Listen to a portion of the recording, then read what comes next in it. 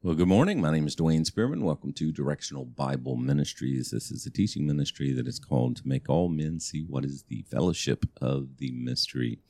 Today is June the 9th, and we still find ourselves in the book of Ephesians.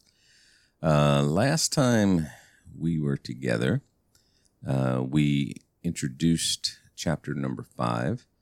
And of course, we talked about how the first part of the book, Paul is dealing with doctrine, as is his custom. In the latter part of the book, Paul is dealing with practical. So he says in Ephesians 5:1, "Be ye therefore followers of God as dear children." Be ye followers of God as dear children. Walk in love, as Christ also hath loved us, and hath given himself for us an offering, a sacrifice to God for a sweet-smelling savor. But fornication, all uncleanness, covetousness, let it not be once named among you, as becometh saints. Neither filthiness, nor foolish talking, nor jesting, which are not convenient, but rather giving of thanks. And then we picked up here, and we left off here in verse number 5.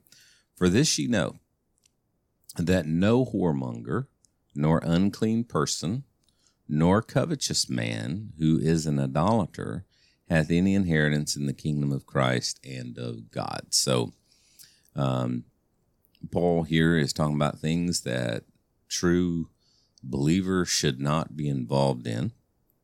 And here in verse number 5, he seems to be making a reference back to verse number 3. He's almost repeating himself, because notice he says, but fornication, which is sexual sin. And here he says, whoremonger. And then he says uncleanness, and he says nor unclean person. And then he says or covetous, and he says nor covetous man. But he adds to it, who is an idolater. And that's where we stopped off last night, or yesterday. He's not questioning their salvation. He's talking about their behavior. The verse gets a little confusing here, because of that part, nor covetous man, who is an idolater. Albert Barnes, who's one of my favorite commentators, says this, the covetous, boy, I spelled that wrong, didn't I? The covetous man bestows on money the affections due to God.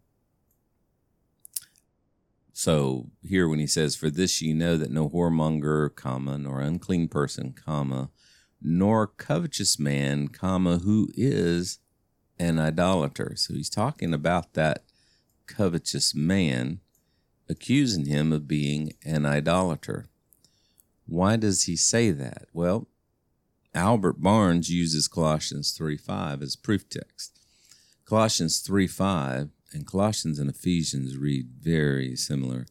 It says, mortify therefore your members which are upon earth. Fornication, same thing, sexual sin, uncleanness, inordinate affection, evil concupiscence, and covetousness, which is idolatry.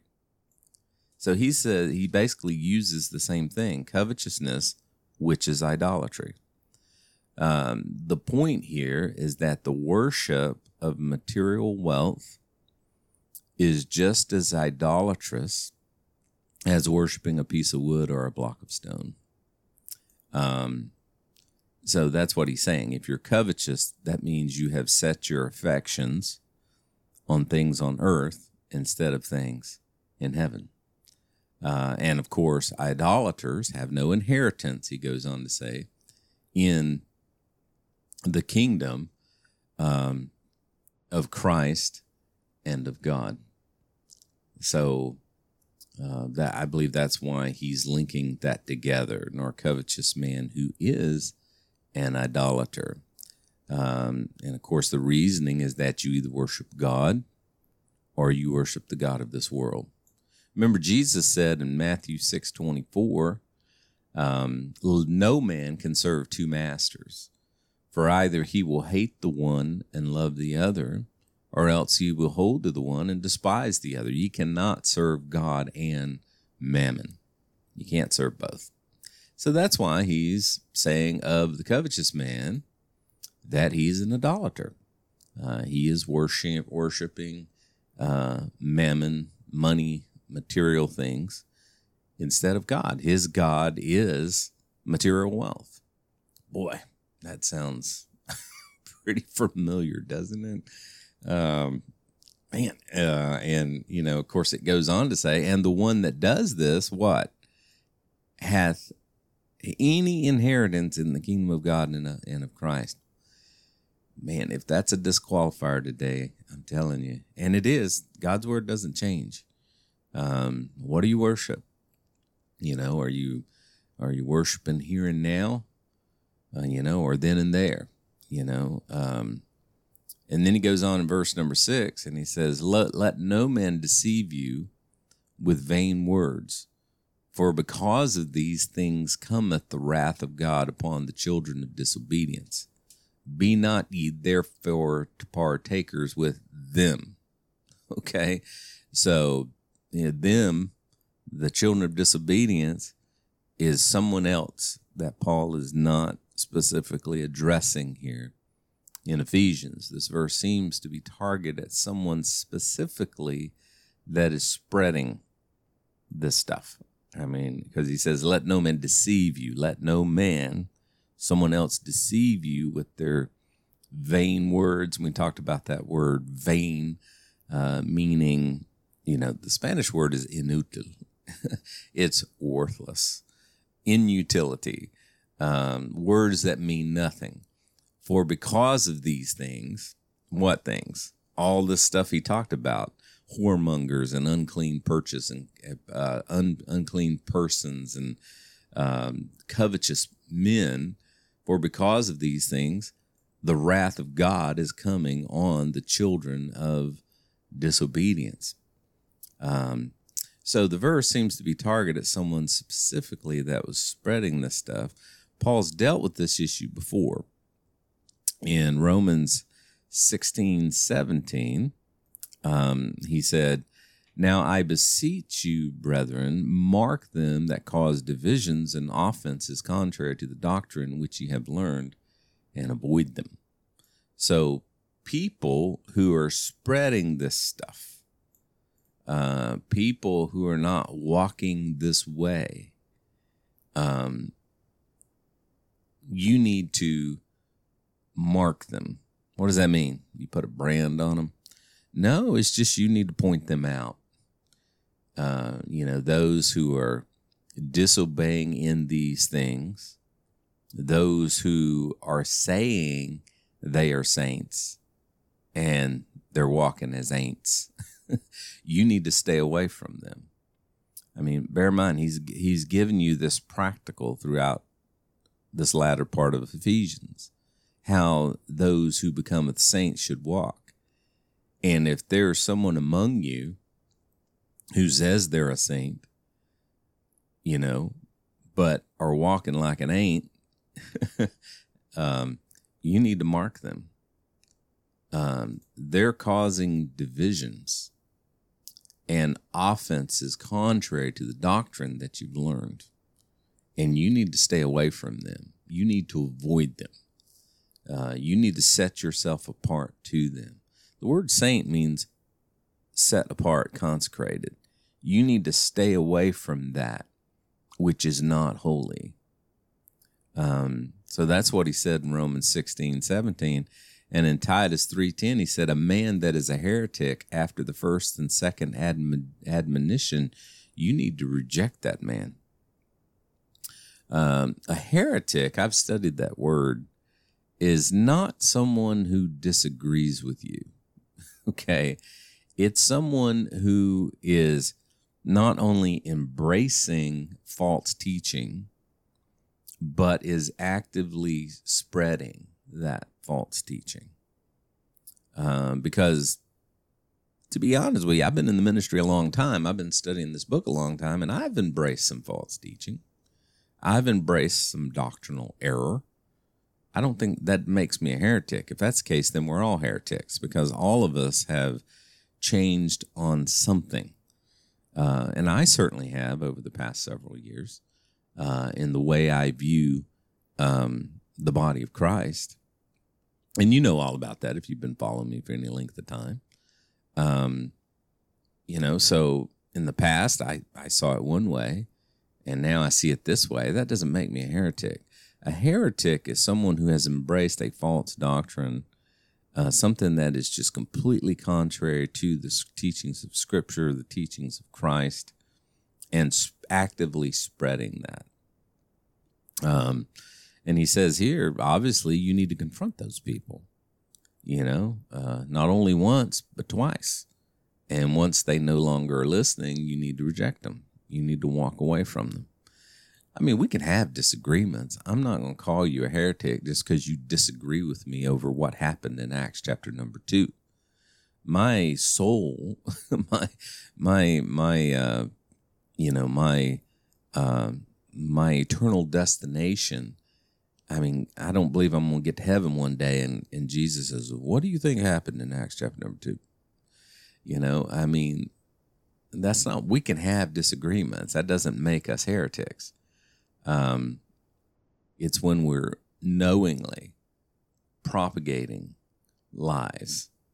Anyway, it's a neat word. You need to, Brian Ross has a very good study on what exactly is heresy and a heretic. We throw that word around a lot today. It's kind of like, I was talking to somebody the other day, the left likes to, anyone who disagrees with them is a racist, or they are a fascist, they're a communist, what's that other word they're throwing around now? Fascist, racist, extremist. Oh, that's it today. So if you disagree with anything that the left does, you're an extremist, if you don't embrace all points as they do, you're an extremist. We just need to be careful with that. I can fellowship with people I don't necessarily agree with. We don't need to major in the minors, is my point.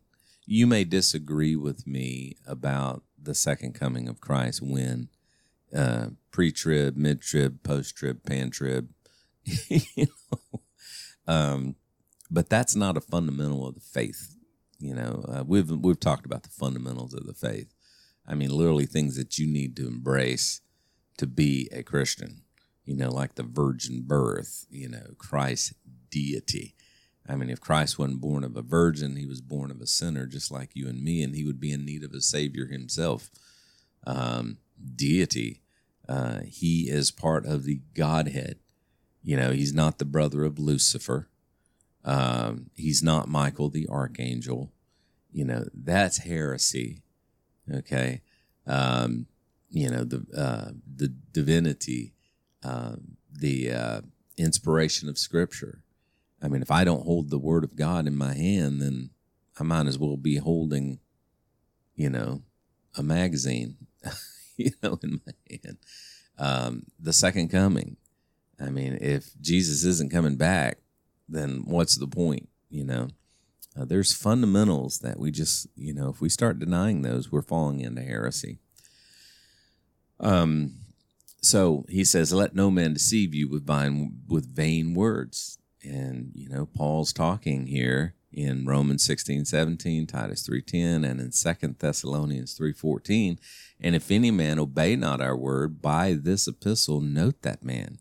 That means put a mark on him and have no company with him, that he may be ashamed of himself.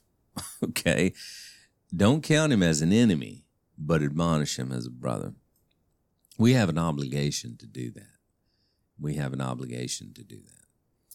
Then notice in verse number 8, for ye, of course he says, you Gentiles, for ye were sometimes darkness, but now are ye light in the Lord, walk as children of the light now.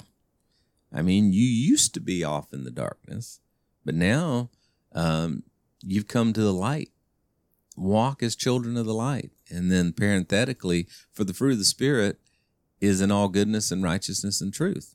So now he's reminding them that at one time they, Gentiles, were in darkness, but no longer, as that they have now come to the light, and they need to walk as such, as children of the light, not children of the night. And notice that latter part. This is parenthetical. All that means is it's set in a parenthesis. He is referring to the fruits of the Spirit, which he is going to build on when he gets down into Galatians 5:22 and 23. And we'll talk about that when we get there. And then notice he says in verse 10, proving what is acceptable to the Lord. What does that mean? I mean, it's a continual thought there that he's saying. I think one of the biggest mistakes we make when we read the Bible is we don't pay attention to punctuation. The punctuation sets the context of what's being said.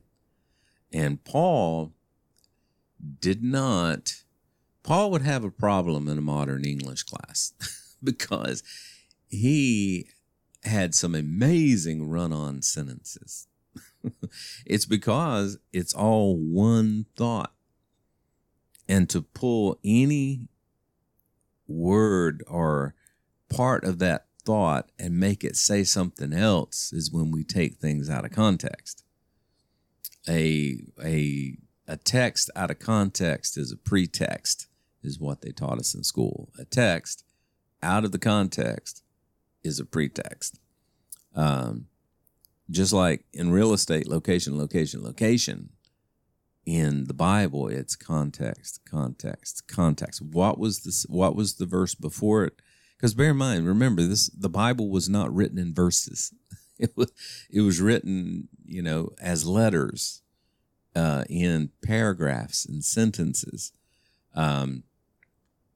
So what was he talking about in the verse before it? What was he talking about in the verse after it? That determines the context and what the verse is saying.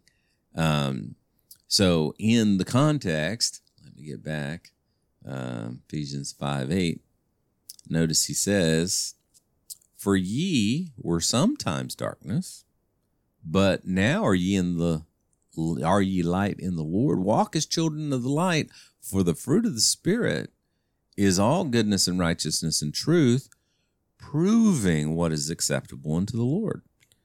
In other words, if we do these things, we are going to prove what is acceptable of the Lord. When we walk in the light, we are proving or showing what is acceptable and things that are good, righteous, and true.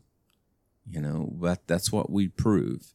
And the way we walk is who we are. The way we walk is what we believe. You can say one thing with your mouth, but you will prove it with your life. And I used to say, God wants life, not lip. I mean, he'll take the lip, but the life has to follow the lip. Okay? Very similar to Romans 12:2 in that regard, when he said, and be not conformed to this world, but be transformed. How? By the renewing of your mind. Trash in, trash out. Good things in, good things out. Out of the mouth comes the thoughts, intents of the heart. When someone says something, it came from the inside. Oh, I didn't mean to say that. No, you just didn't mean to let it out. And be not conformed to this world, but be ye transformed. How? By the renewing of your mind, so that you can be transformed. By the renewing of your mind, that you may prove that which is good and acceptable and perfect will of God. So that's really what he's saying here. If we walk the way he's telling us to walk here as saints, we're going to prove what is acceptable unto the Lord. And that's what he's saying there. We're going to prove what is acceptable to the Lord. And then notice in verse 11, and have no fellowship with the unfruitful works of darkness, but rather reprove them. So he's still, the context is still the same. You remember back in verse 8, for ye were sometimes in the dark, but now you're in the light. Walk like it. And in so doing, you're going to prove what is acceptable to God. And what's acceptable to God? Your life will prove what is acceptable to God. All these things that he said above. And don't have any fellowship with the unfruitful works of darkness, but rather expose them. Bring it to the light. Albert Barnes, once again, said, instead of fellowshipping with the darkness, we need to reprove it. This verse does not mean necessarily verbally reprove it, but we're going to reprove it with our life. Our life is going to be an open rebuke to those who walk contrary to what Paul is talking about here. So really, it's not necessarily a verbal rebuke. It's our life. It's our influence is going to be a correction of wrong. That only happens as we are walking to the light. The closer we get to the light, the more like him we become. The further we get from the light, the less like him we become. Our lives should be a standing rebuke to the sinful world around us. You ever been in mixed company and someone says a foul word or a cuss word, or they'll say something with a little innuendo in it, or something that's just not healthy, and they'll immediately say, "Oh, I'm sorry, I didn't realize you were here." Why do they do that? Because our life is a standing rebuke to them. The light that we bring exposes them. It reproves them. People should not feel comfortable walking in fornication and in covetousness and uncleanness around us. Our life should be a standing rebuke to them. Paul said in 2 Corinthians 6:14, be ye not unequally yoked together with unbelievers. For what fellowship hath righteousness with unrighteousness? Now, this is talking about unbelievers. People who are not walking in the faith. But I believe, just like he said earlier about marking and noting and correcting and rejecting and, staying away from those people, believers who walk like unbelievers. And Lord knows there's a lot of them. I go to first such and such, first fellowship of the ignorant brethren, if they claim they're this, but they're walking like that, you don't need to be unequally yoked with those people. For what fellowship? Fellowship is two fellows in a ship. Okay. What fellowship hath righteousness with unrighteousness? While you're walking in the right way, you're walking in the light, they're over here prancing around in the dark. What communion hath light with darkness? You can't have light and darkness in the same place. You can have shadows. Okay. But once the light comes on, the darkness flees. And once the light goes off, what's more powerful? The light. The light can make the darkness flee. The darkness cannot overcome the light. What concord hath Christ with Belial? And that's literally, the devil. What concord? What fellowship? Well, that word concord, that's an interesting word. What concord? What accordance? Let's see how the other, let's see. What accord has Christ with Belial? Accord. Let's see. Let's look at some of the other translations. What harmony is there between Christ and Belial? It's pretty good. What accord? They're not the same thing. How can they? The reason I like you is because you're like me. And the reason I don't like you necessarily is because you're not like me. It just means we have no fellowship. We have no accord. We have no harmony. I mean, there's no reason why. I mean, if you want to watch baseball all day long and I don't like baseball, there's not much for you and I to fellowship over about. Like attracts like. I mean, I hang around people who are like me. I hang around Bible junkies. I hang around people who like to question assumptions. That's just me. So he's saying there, what accord, what harmony has Christ with the devil? There is none. And what part hath he that believeth with an infidel? And what agreement hath the temple of God with idols?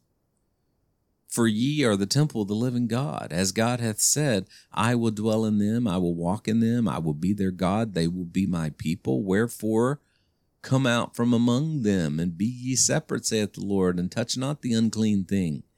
And I will receive you, and I will be a father unto you, and ye shall be my sons and my daughters, saith the Lord Almighty. So in verse 11, when he says, and have no fellowship with the unfruitful works of darkness, but rather expose them, bring them to the light. Once the light enters, you're going to see what's in the corners. And then he goes on in verse 12, for it is a shame even to speak of those things which are done of them in secret. I mean, people who are not walking in the light and the things that they do in the darkness, it's a shame to even talk about the things that they're doing over there in the corner. I have heard too many testimonies that did this too. My point there is don't focus on what the devil did in your life. Focus what God did. The miracle of salvation is not what you did or what you've been saved from. The miracle is that God even saved you. That's the miracle. That's the focus. The miracle is not what he saved us from, but that he saved us at all. So it's a shame even to speak of those things that these people are doing over here in the darkness. Of course, now they're doing it on live television. Now it's in our face. We got a whole month of debauchery ahead of us, and it's not being done over in a corner. The light has lost its power. I mean, the church is not openly rebuking this anymore. The church has so compromised. The church has accepted it. The church has lost its savor. The church is no longer, exposing it, but now it's embracing it. But this stuff is so hideous, it should be a shame to even talk about it. But now it's being thrust on our children. Now it's in every corner. It's everywhere. I believe I'll stop there. I'm at 30 minutes. Next time we get together, but all things are reproved or made manifest by the light. We should be reproving. We should be bringing this stuff out, not accepting it. Not sitting over in the corner like a little church mouse with our hands folded. We should be exposing this. And we're just not doing it. We're not doing it at all. The church has been so compromised today. It's tragic. But anyway, let's just stick with what Paul's talking here. And next time we'll pick up in verse number 13. Well, we're already getting down in chapter number 5. Chapter number 6 is where there's only 6 chapters. So anyway, God bless you guys. Hope you have a great day. Remember, God loves you, wants best for you. And he's working all things out for our good.